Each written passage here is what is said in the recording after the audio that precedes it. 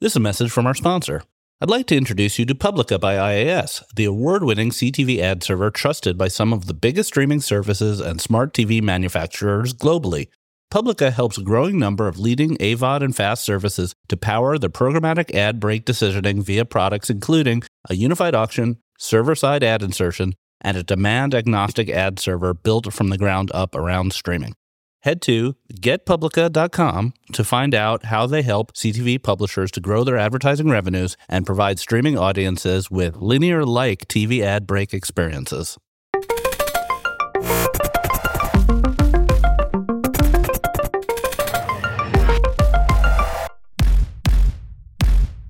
Welcome to the Marketecture Podcast. This is Ari Paparo. I'm joined today by Eric Franchi and our guest, Keith Gooberman, the CEO of Programmatic Mechanics. Keith, thanks for being here. Thank you, Ari and Eric. Just a quick reminder to those listening, we did a great interview with Nexon, formerly known as Tremor. So that's on Marketecture TV. Also, some people may not know this. If you pay for Digiday, you get a special deal on Marketecture. We have a joint subscription deal. Reach out to Digiday to have Marketecture added to your subscription. Okay, so let's jump in. So Keith, Programmatic Mechanics, it's a good name. What is it? Programmatic Mechanics, 10-year-old media company. We called ourselves an independent trading desk in the early years, but I learned how to buy across the DSPs, built some relationships, and then was like, I'm going to go try to do this myself. I raised a seed round of a couple $100,000 from a guy named Paul, who's my partner. Paul? You just took his name? Took his money? And we started 10 years ago, and I basically went out and big managed service business at the time, people using a lot of outsourced programmatic vendors to kind of help them procure this ad space in the programmatic bucket. And I just went out and said, we're good at this. We're transparent. We'll tell you what we're doing, and we'll drive results. Give me a head-to-head with all these people, and let me prove that there's algorithms and margin and how much the middleman is taking is a big part of the conversation as well. And I tried to bring that to the forefront, won enough clients, built the business, and here we are. So we had MIQ on Marketecture TV. I actually just interviewed Digital Remedy. It hasn't been published yet. It's amazing how much value you can add by doing this programmatic work for people because it's still so hard. And getting harder. Thought it was going to get easier there for a while, but I think with privacy, it's about to get more fragmented and complicated. But yeah, I think that once you understand how the dollars flow from the buyer to the publisher, with agencies involved and media companies, there's just a lot of room in there to improve the flow, and that's kind of what we do with different terminology. Besides privacy, what is happening that makes you say it's going to get harder? Well, you guys have, I've listened to a bunch of the podcasts. You just had Kevel with James on here, and everything's an ad network. Like, everybody's about to say, yes, I've joined this privacy group and I'm making something available. Yes, I enabled these IDs and you can try to pick off my inventory using these IDs.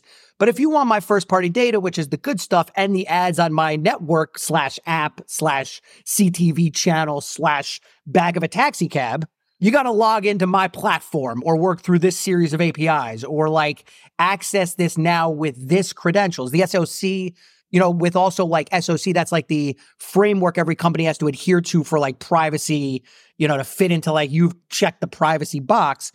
It's just a lot of logins. There's just going to be a lot of logins. Right. So you have a fragmented buying landscape and fragmented reporting and attribution.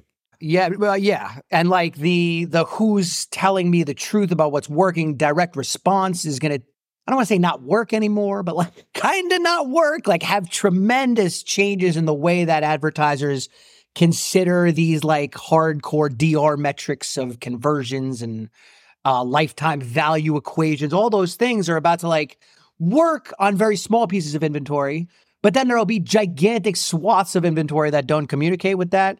So it's just going to be, after the 10 years I've been doing this, there's now like a couple of buying platforms that are like the premier platforms, and everybody uses that to procure a lot of the programmatic space. I just think that that's going to kind of, they've gotten it down. They're trying to get the logins down. I think it's about to go the other way. So do you think people are in denial about the effect of the Chrome cookie removal and the effect it's going to have? Yes. So are we going to wake up one day on April 1st, 2024, and people are going to log into their dashboards and there's just going to be nothing there? I'm exaggerating, but we're going to touch on these like made for advertising websites as well. You will get to that. But a problem with that is that a lot of people use the click as the metric of results. And like, I think that with a lot of these like hardcore DR metrics, measuring conversions and post-view action and all that, that is going to evaporate more than it has. And I believe that people are building these solutions to try to overcome the fact that the cookies, which track most of conversion activity, will no longer work. But I don't believe they're aware of how small the inventory will become that does still allow this stuff to work. How do you translate that to your customer? So I'd assume your customer is less sophisticated because they're hiring you to do the work. You don't want to call your customers unsophisticated, but you know what I mean. Like, how do you translate the in-depth, in-the-weeds knowledge that people like you and I have about cookies to a CMO who might not really have that much context? Well, I will say part of a lot of my activity now has been that we're launching a DSP, like a true DSP in Pontiac. And what I would say is that my customers and all the buyers have gotten smarter. There's not as many people, I don't think, looking as much for outsourced firms to do this. And they've kind of all, a lot of the biggest clients and smartest clients and agencies and all these people know more about what programmatic is and do a lot of the lifting themselves.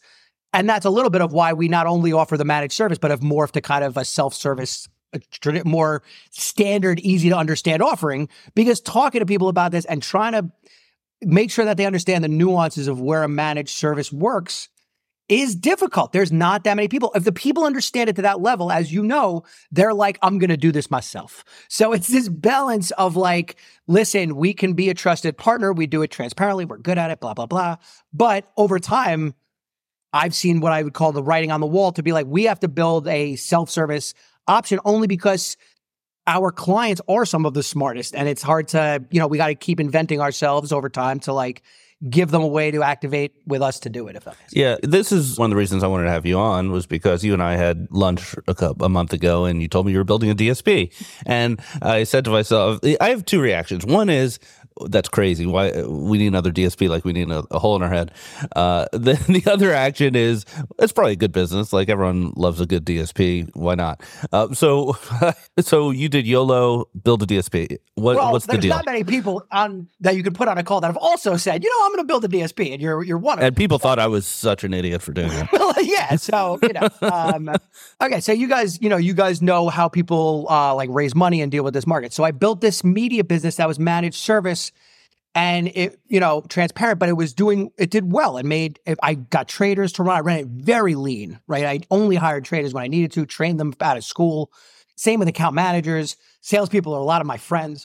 So we built it over time where like I bootstrapped it, but it did make some money. And I took that money that it made and I just invested it straight in building a technology team. So first they built like very naturally, let's think about a business that does managed service.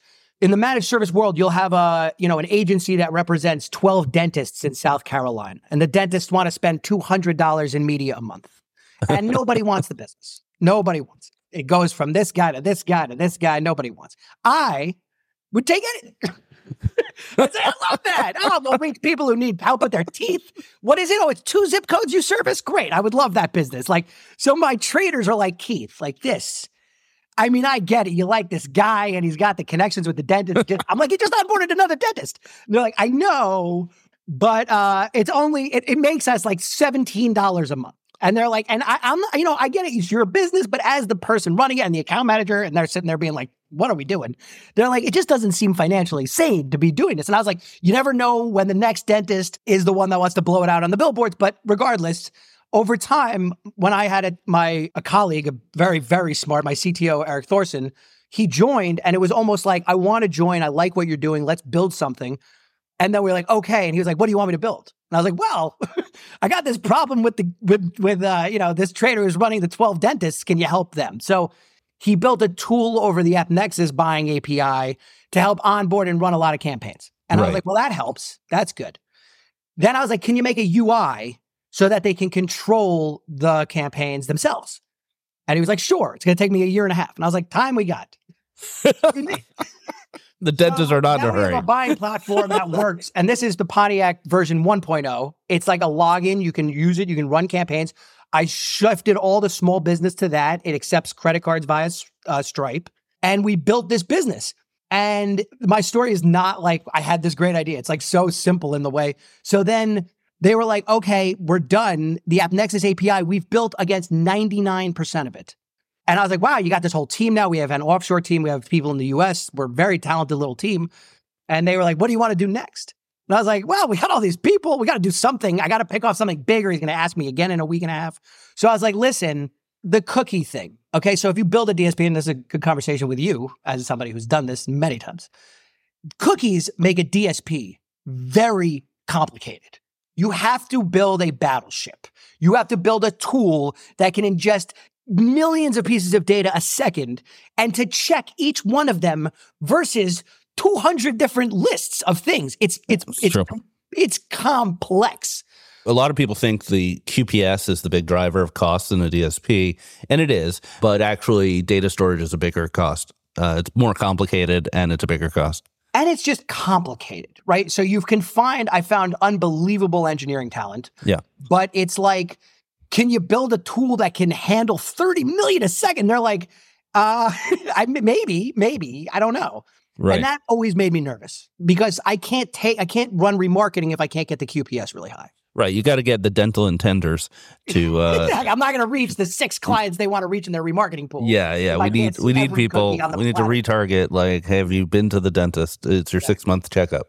So I'm trying to think. Is the joke like 4 out of 5 dentists prefer programmatic mechanics, or is the joke like programmatic mechanics go into competition with Gum Gum? It does seem more appropriate for their business to be in the dental space. Well, they do dental imagery in addition to ad tech. Eric, you were going to jump in here?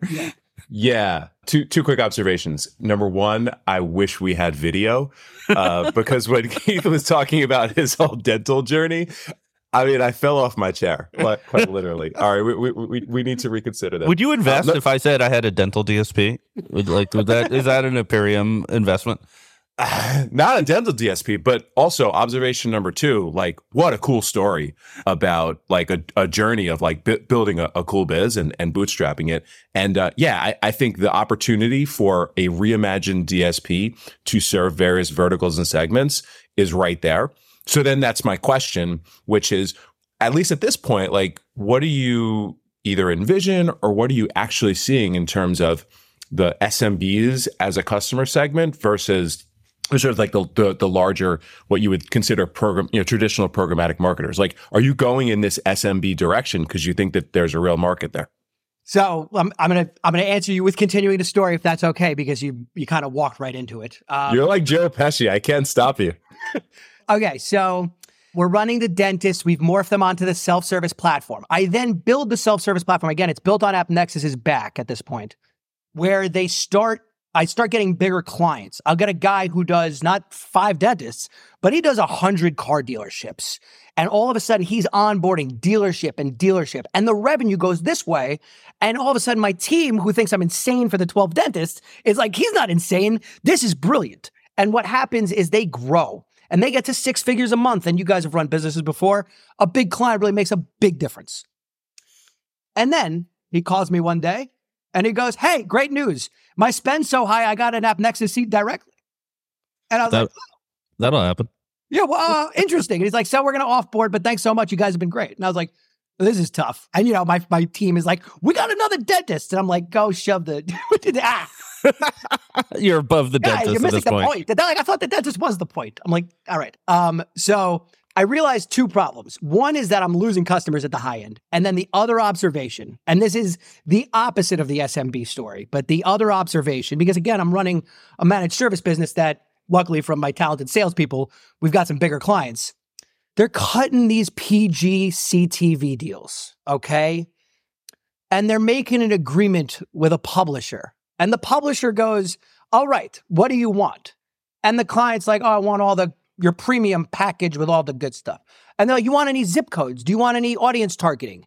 How many do you want? Like, what is this? And I was like, the publisher is filtering all of this on their end, and they're sending a deal that's going to have very few QPS. this deal is going to have like 1,000 QPS, and it's going to be for the most valuable inventory on the planet. So that was the other observation, is I was like, one, I need something to keep the clients who get bigger around longer. And then the other one was, there's going to be an opportunity in CTV to have a much lighter piece of technology to transact giant pieces of business. So then we took our accumulated business and went to the big SSPs and the biggest providers, and we were able to say, hey, we've built a DSP. This took us 2 more years, by the way. But we built a endpoint that can receive traffic. And they're like, what's your max QPS? And we'd be like, 20,000. They'd be like, oh, that's fine. We're going to send you a deal of 1,000. And I was like, exactly. This is the opportunity, is that you don't need the quote I use around the office that nobody really likes, is that they've all built battleships and we've built a speedboat, and it is now a straight up race. And like, we can just go faster. And I still have the Pontiac 1.0 version that handles small clients, but we now have the Pontiac Enterprise version where I'm talking to very large buyers.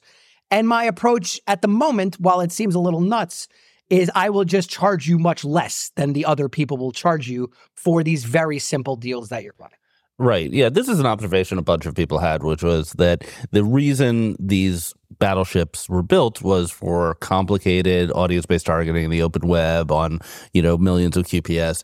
And CTV largely doesn't work that way. Programmatic guaranteed deals, DSPs don't do anything besides respond and report.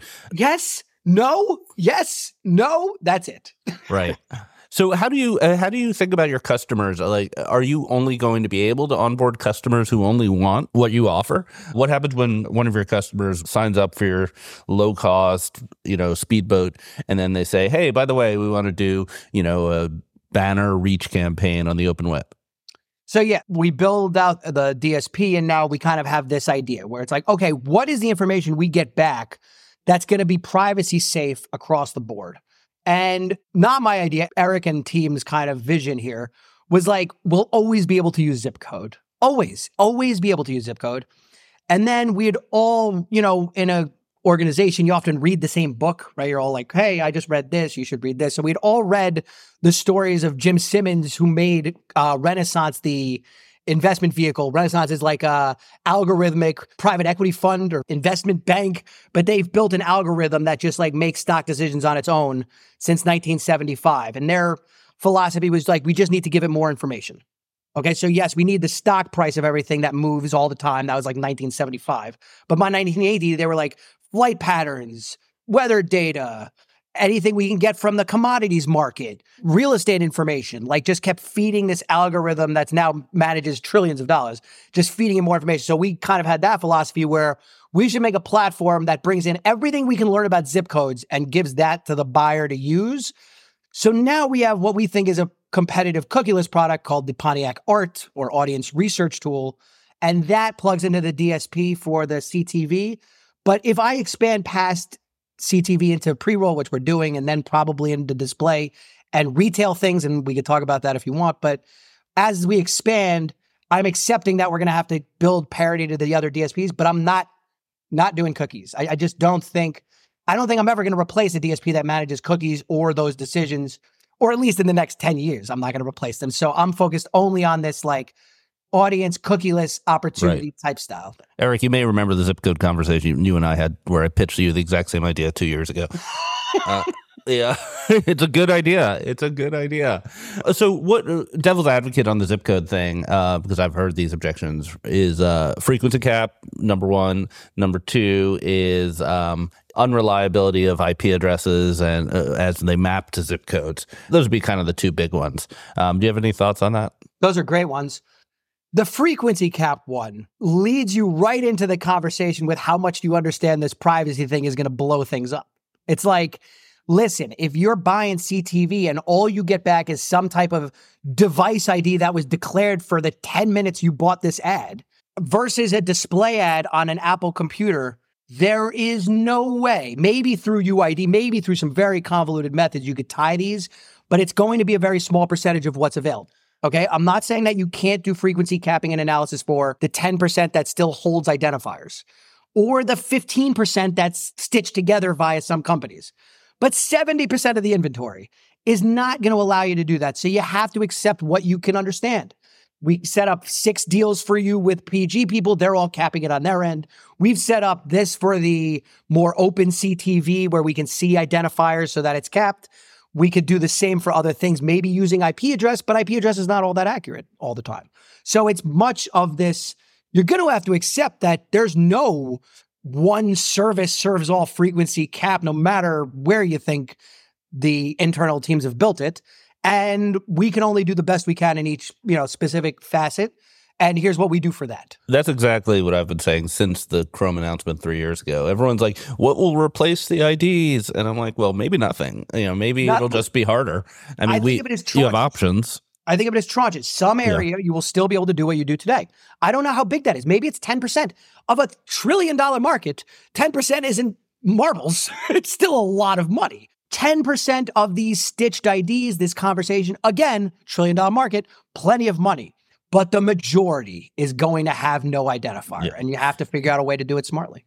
Let's talk quickly about retail media, which we talked about a little bit earlier. Kevel, who we mentioned previously and who was on the show last week, they have recently proposed an extension to OpenRTB that would allow for product listing ads, which would be a way to bring the silos a little bit more liquidity. I don't know if you have an opinion about this, or Eric, if you have an opinion about this. Do you think that sort of thing, product listing ads, is something that DSPs are going to participate in? 100%. I mean, there's, for us that have been in this for a while, programmatic is a way for publishers to sell the remnant inventory they can't sell. Like it's really about monetizing something that in their mind is undervalued at the moment, something that's not getting bought enough. And then the other side you have, especially when you get into shopper and retail marketing with this whole revolution, is that it's not an accident that these major companies are on the major spots in these stores' shelves. And one of the ways that these companies over the table buy their space is injecting money via the advertising channels now. These are the basis of the relationship. A lot of the retail media on the big level is dealt with just like upfronts, commits. Hey, I'm going to spend $1 billion on your thing. Make sure I get that end cap with my sponge. And they're like, no doubt, you got it. So then the people buying it are just trying to make sure that the money goes through correctly. So I believe that because of the natural need for the commits to get spent and for the publishers to need to monetize more of it, because they always do, that will lead to more programmaticness of how this is done.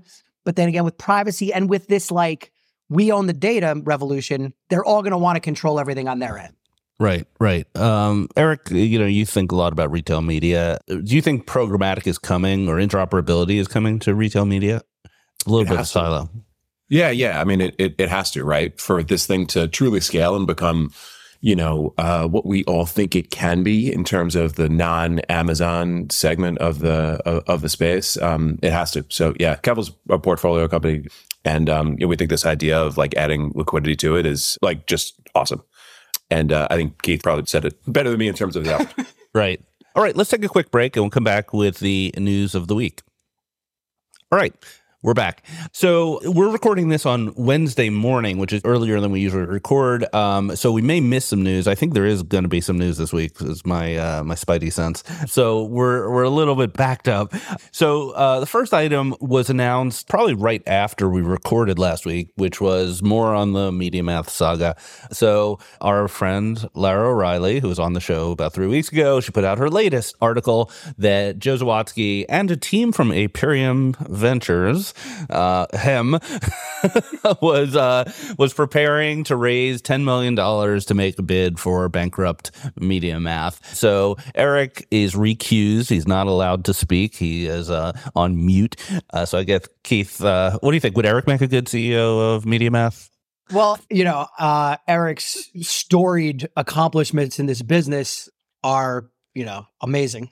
But what's funny is that I'm building a DSP. Yeah. You've built a DSP. Yep. And this guy might be trying to buy a DSP. I think if I had $10 million, I'd just build one. I wouldn't try to buy this thing. I mean, I think there's two questions that immediately come up, which is $10 million, is that really enough for the cash flow needs and of this DSP? And the second related question is, are the suppliers going to turn them back on without getting paid the money they're owed?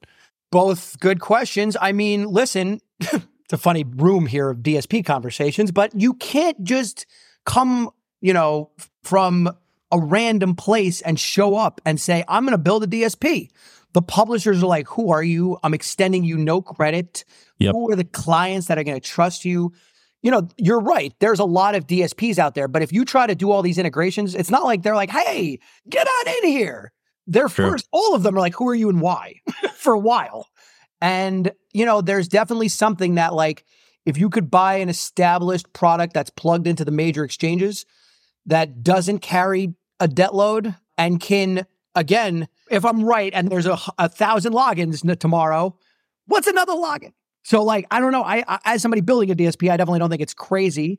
I think that it, obviously a lot of the devil's in the details, but on its face, if you told me that that company, which has moved billions and billions of media dollars, has got value in those assets for sure, 100%. Yeah, I would, kind of like, I'm like, that seems low, but seems a little low. I think part of it is that MediaMath had a lot of companies that had built on their APIs and had built on their data feeds and things like that. And that's hard to switch. And a lot of those companies were left high and dry by the bankruptcy. So maybe the part of the theory here, and once again, we aren't asking Eric, part of the theory here is that, there's a bunch of customers who would just turn it back on if it existed. But, how's the conversation with Magnite going to go when they got stiffed on $8 million? Sure, it's a new balance sheet, but like, I don't know. It's Joe on the phone, Yeah, we got to get Joe. Me. Nobody come comment on this. We're restarting this whole thing, and like the agency cycle, how people spend money. Again, if the wind's blowing our way, and they're like, hey, these 6 platforms I use today are not going to get the job done anymore, then I would think that the original team, who has unbelievably large number of relationships and, again, could rebuild the strategic profile of how to go to market and make money, you get the sequential liability going. Hey, once he pays me, I'll pay you. You get those conversations over the top. I would think you could make it work. I would think you could. All right. Well, this will not be the last time we talk about this subject.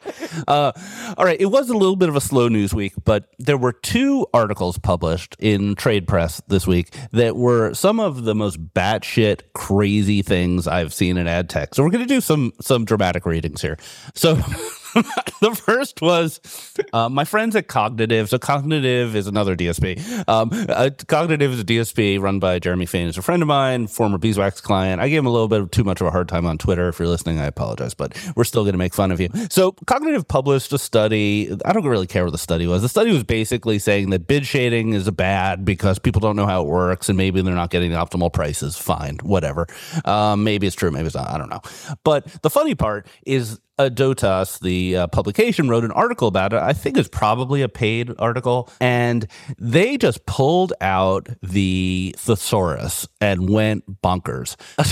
So, first of all, the article, I recommend reading it. The article calls Cognitive a juggernaut, which, I just looked on LinkedIn and they have 80 employees. So maybe that's more than I thought they had, but still a juggernaut, maybe not. Okay, I'm going to read a paragraph that I found here, and I'll try to get the feeling across on the podcast.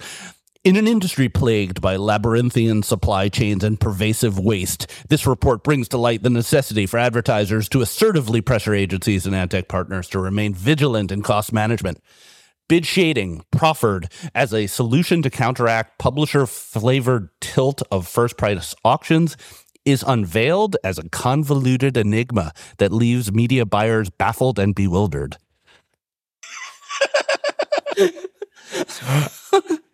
I actually had to turn my camera off. My God. Wow. I mean, did AI write this? It might just be AI that wrote this. Yes. So my theory, and Pesach hopefully will chime in on the internet, is that, they ran this through ChatGPT, said to put it in the voice of the introduction to Star Wars or some sort of epic film, and ran it through once or twice more, saying increase the drama. More drama. ChatGPT. We need to earn our placement fee here. Plus drama. Does anyone actually want to talk about bitch hating, or is that just not nearly as interesting as the article? Well, bitch hating in general is kind of especially when you build the DSP, it sees traffic coming in. It sees all the opportunities to place ads. You can learn a lot, right? You can figure out a lot of stuff. I don't think that it's, you guys understand yield and the publisher's plight to make more money. I think that it's just kind of the call and response to that stuff. I don't think it's as complicated or as dramatic as they made it. Yeah, they made it pretty dramatic. So basically, the problem is that most algorithms in ad tech were built for second price auctions, which means what they do, the algorithm does is predict what the impression will be worth to an advertiser. And that's great if you're running a second price auction. But as soon as you're running a first price auction, what it's actually worth to you is overpaying quite a bit, because what you really want to pay is a penny more than the minimum price you can get it at.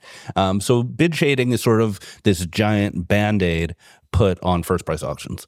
It happens. And we did it at Beeswax. We charge for it. That was the other thing, is part of the argument against bid shading is that companies like the Trade Desk, they charge a percentage of what you save using their bid shading algorithm. And the argument is like, well, I thought that's what your algorithm was getting me the best price. Why are you charging me more to get a better price? And I get it. Well, we did it too at Beeswax. So shit happens. Well, also, it plays, listen, there's a little bit of this story of like, why is programmatic so complicated, meets this, like, is it overbuilt at this point type of conversation, which, like, let's be real. Like, it is complicated, but there's also an enormous amount of business that's trying to work their way in and justify the need for this and this. And like, again, I would think that bid shading is very complicated. Again, the more complicated, the more you can kind of bury fees and money.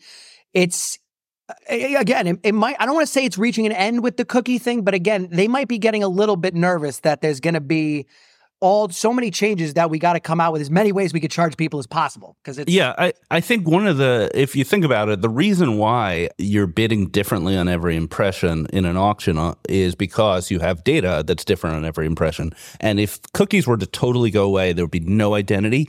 A lot of the impressions would all look alike, and you wouldn't be able to really value them very well.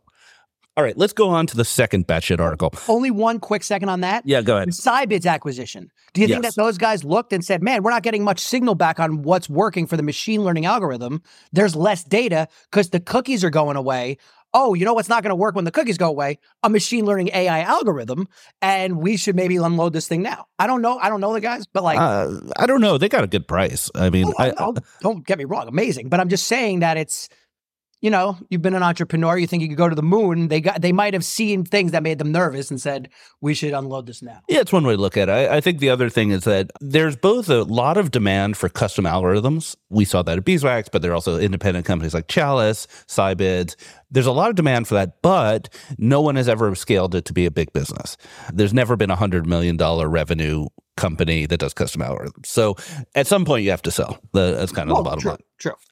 Okay. Second batshit crazy article of the week. This isn't so much about the writing. This is about the actual argument, the content. So sites are made for advertising sites. These are sites that are garbage, that are filled with ads and slideshows and video players. And until I read this article, I thought we all agreed this was a bad thing. But then Digiday comes out with effectively a both sides article about MFA ads by Seb Josephs and Kelly Barber. I want to give them credit for their point of view. And this article basically says, yeah, they stink, but kind of they give us reach and, we register conversions. So really, are they that bad? So I will once again do a little bit of a dramatic reading here. Imagine a web page drowning in towering banner ads and strategically placed video players, transforming browsing into a chaotic commercial nightmare. Yes, okay, I imagine that. To a critical observer, this mishmash of intrusive ads and dubious content might seem like a digital apocalypse. Okay, I'm with you so far. However, the next word is however.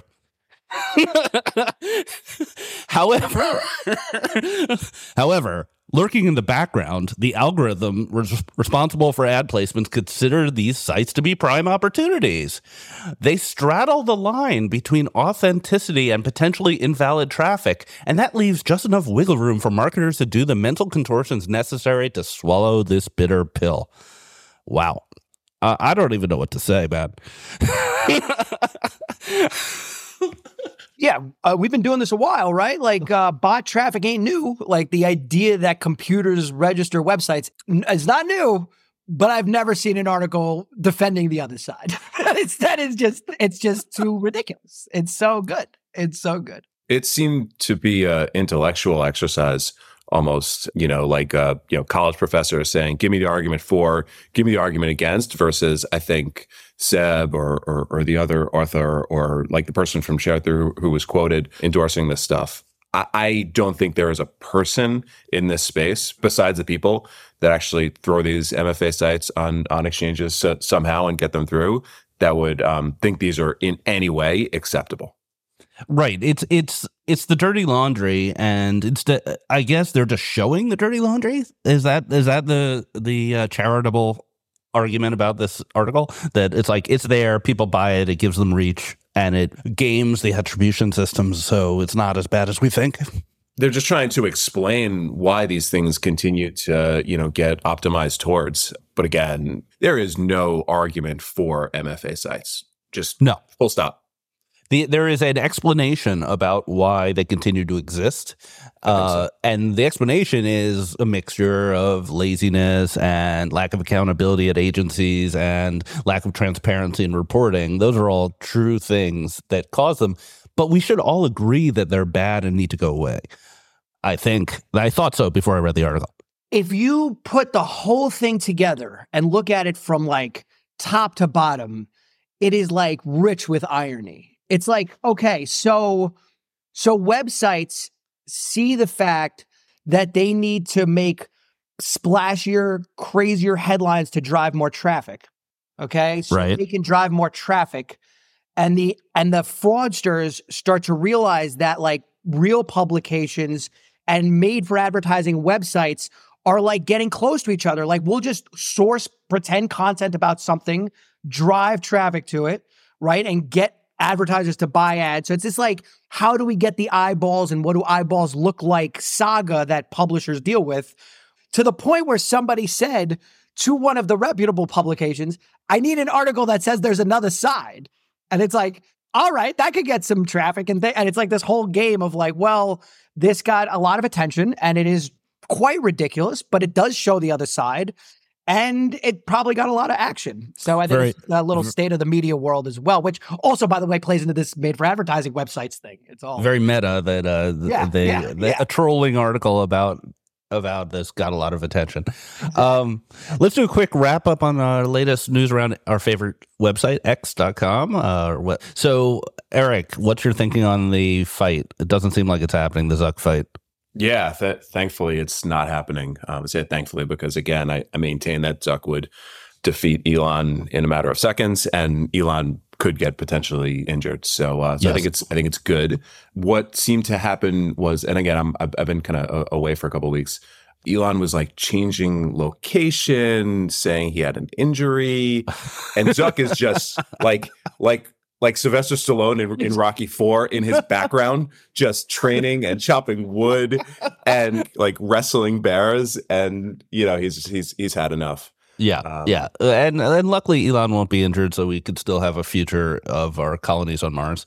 And then the other is X News, which was really obnoxious, came out yesterday, which was, it appears that X is intentionally putting delays on the redirects to websites that Elon doesn't like.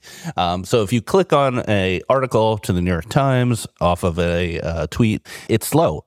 It takes a while to resolve to the New York Times. Do the same thing to the Wall Street Journal right away. And it's the same thing with Threads, and it's the same thing with Reddit. And anyone who's gotten on his bad side is being punished with latency. This is just despicable. It's just despicable.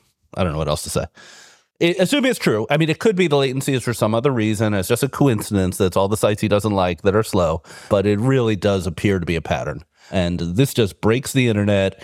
It is vindictive. It goes against free speech. It's just terrible. I can't understand. Again, he is in a level of raising money and having conversations with very, very deep pockets where I don't understand why, but it looks like he's trying to take it all down. I don't know why. I couldn't tell you why. Like, it doesn't make any sense financially, but he seems to make decisions repeatedly that are going to, like, I would think slowly, shed off the valuable pieces of the service and business over time. But I don't know. I'm not. Really Certainly seems that way. Yeah. One piece of data, I did a quick Google.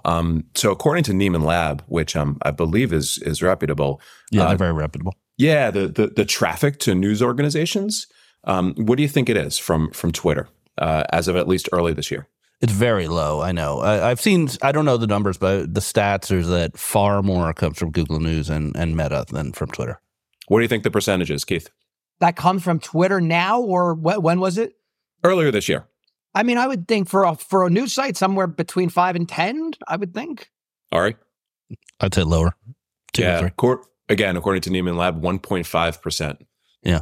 It's an influence. It's not. It's irrelevant. It's irrelevant. Yeah, exactly. It's of that 1.5%. Like, what's the value of the Twitter user? Which I would imagine is significant. Well, this podcast is a good example. We're an independent media company, and probably half of the things we talk about, we learned about on Twitter. So, an article trends on Twitter, I read it, you read it, shows up in our notes, and we talk about it, and it gets exposed to another, 10,000 people or whoever listen to this podcast. So it's really important, but not directly. Yeah, that's really well said.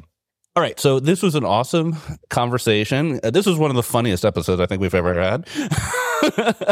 Keith, thanks for keeping it light. Good luck with the DSP. Pontiac is a cool name, and I think we'll hear a lot more about it in the future.